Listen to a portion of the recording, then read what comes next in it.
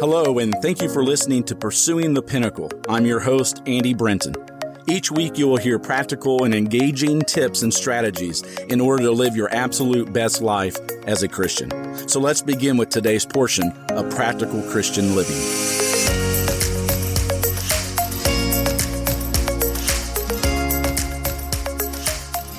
Surely each and every single one of us have been tempted to quit at something at some point in our life, and perhaps even have quit at something at some point in our lives. But for us as Christians, when it comes to spiritual things, when it comes to serving God, serving others, and living out the purpose that God has planned for us, His will for our lives, there is no option to quit. We must persevere. I mean, let's just think about it for a second. How many times have you read a biography that dealt with great quitters?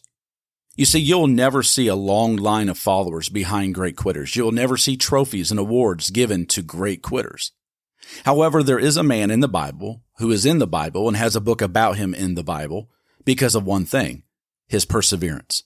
He ran the stop sign and did not quit, but he had every reason to. His name is Job. It's in Job chapter 1, verse 22 that it says, "In all this Job did not sin by charging God with wrongdoing."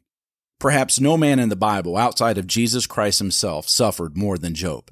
It would even be fair to say that outside of Jesus, no man suffered more unjustly and more unfairly than did Job. If Job had responded the way the vast majority of people would and do, this book would have never been written and Job's name would never have been known. We learn a great character trait called perseverance from this man who teaches us that though times never last, but tough people do. The next time you think you've got problems, go read the book of Job. It may not make you feel better at first, but it will put your problems in perspective. When all these terrible things started happening to Job, he began to ask the same questions that we oftentimes ask and would ask. Why? And why me? After these questions usually comes the worst question of all. How do I get out of this? You see, the question we should be asking is this. What should I get out of this? Not how do I get out of this? And so as we face difficulties, we're going to learn that problems are not meant necessarily to defeat us, depress us, or even discourage us. They are meant to develop us.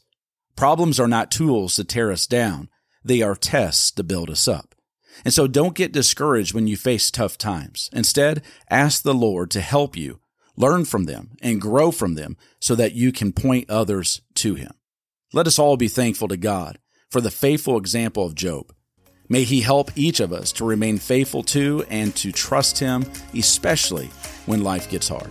May the Lord give us the strength to persevere, even when we're tempted to quit. Once again, I want to thank you for listening to Pursuing the Pinnacle, subscribing to it, and sharing it with those that you love. As always, my prayer is that God be with you and that you seek Him in all things, to His glory. Until next time, God bless.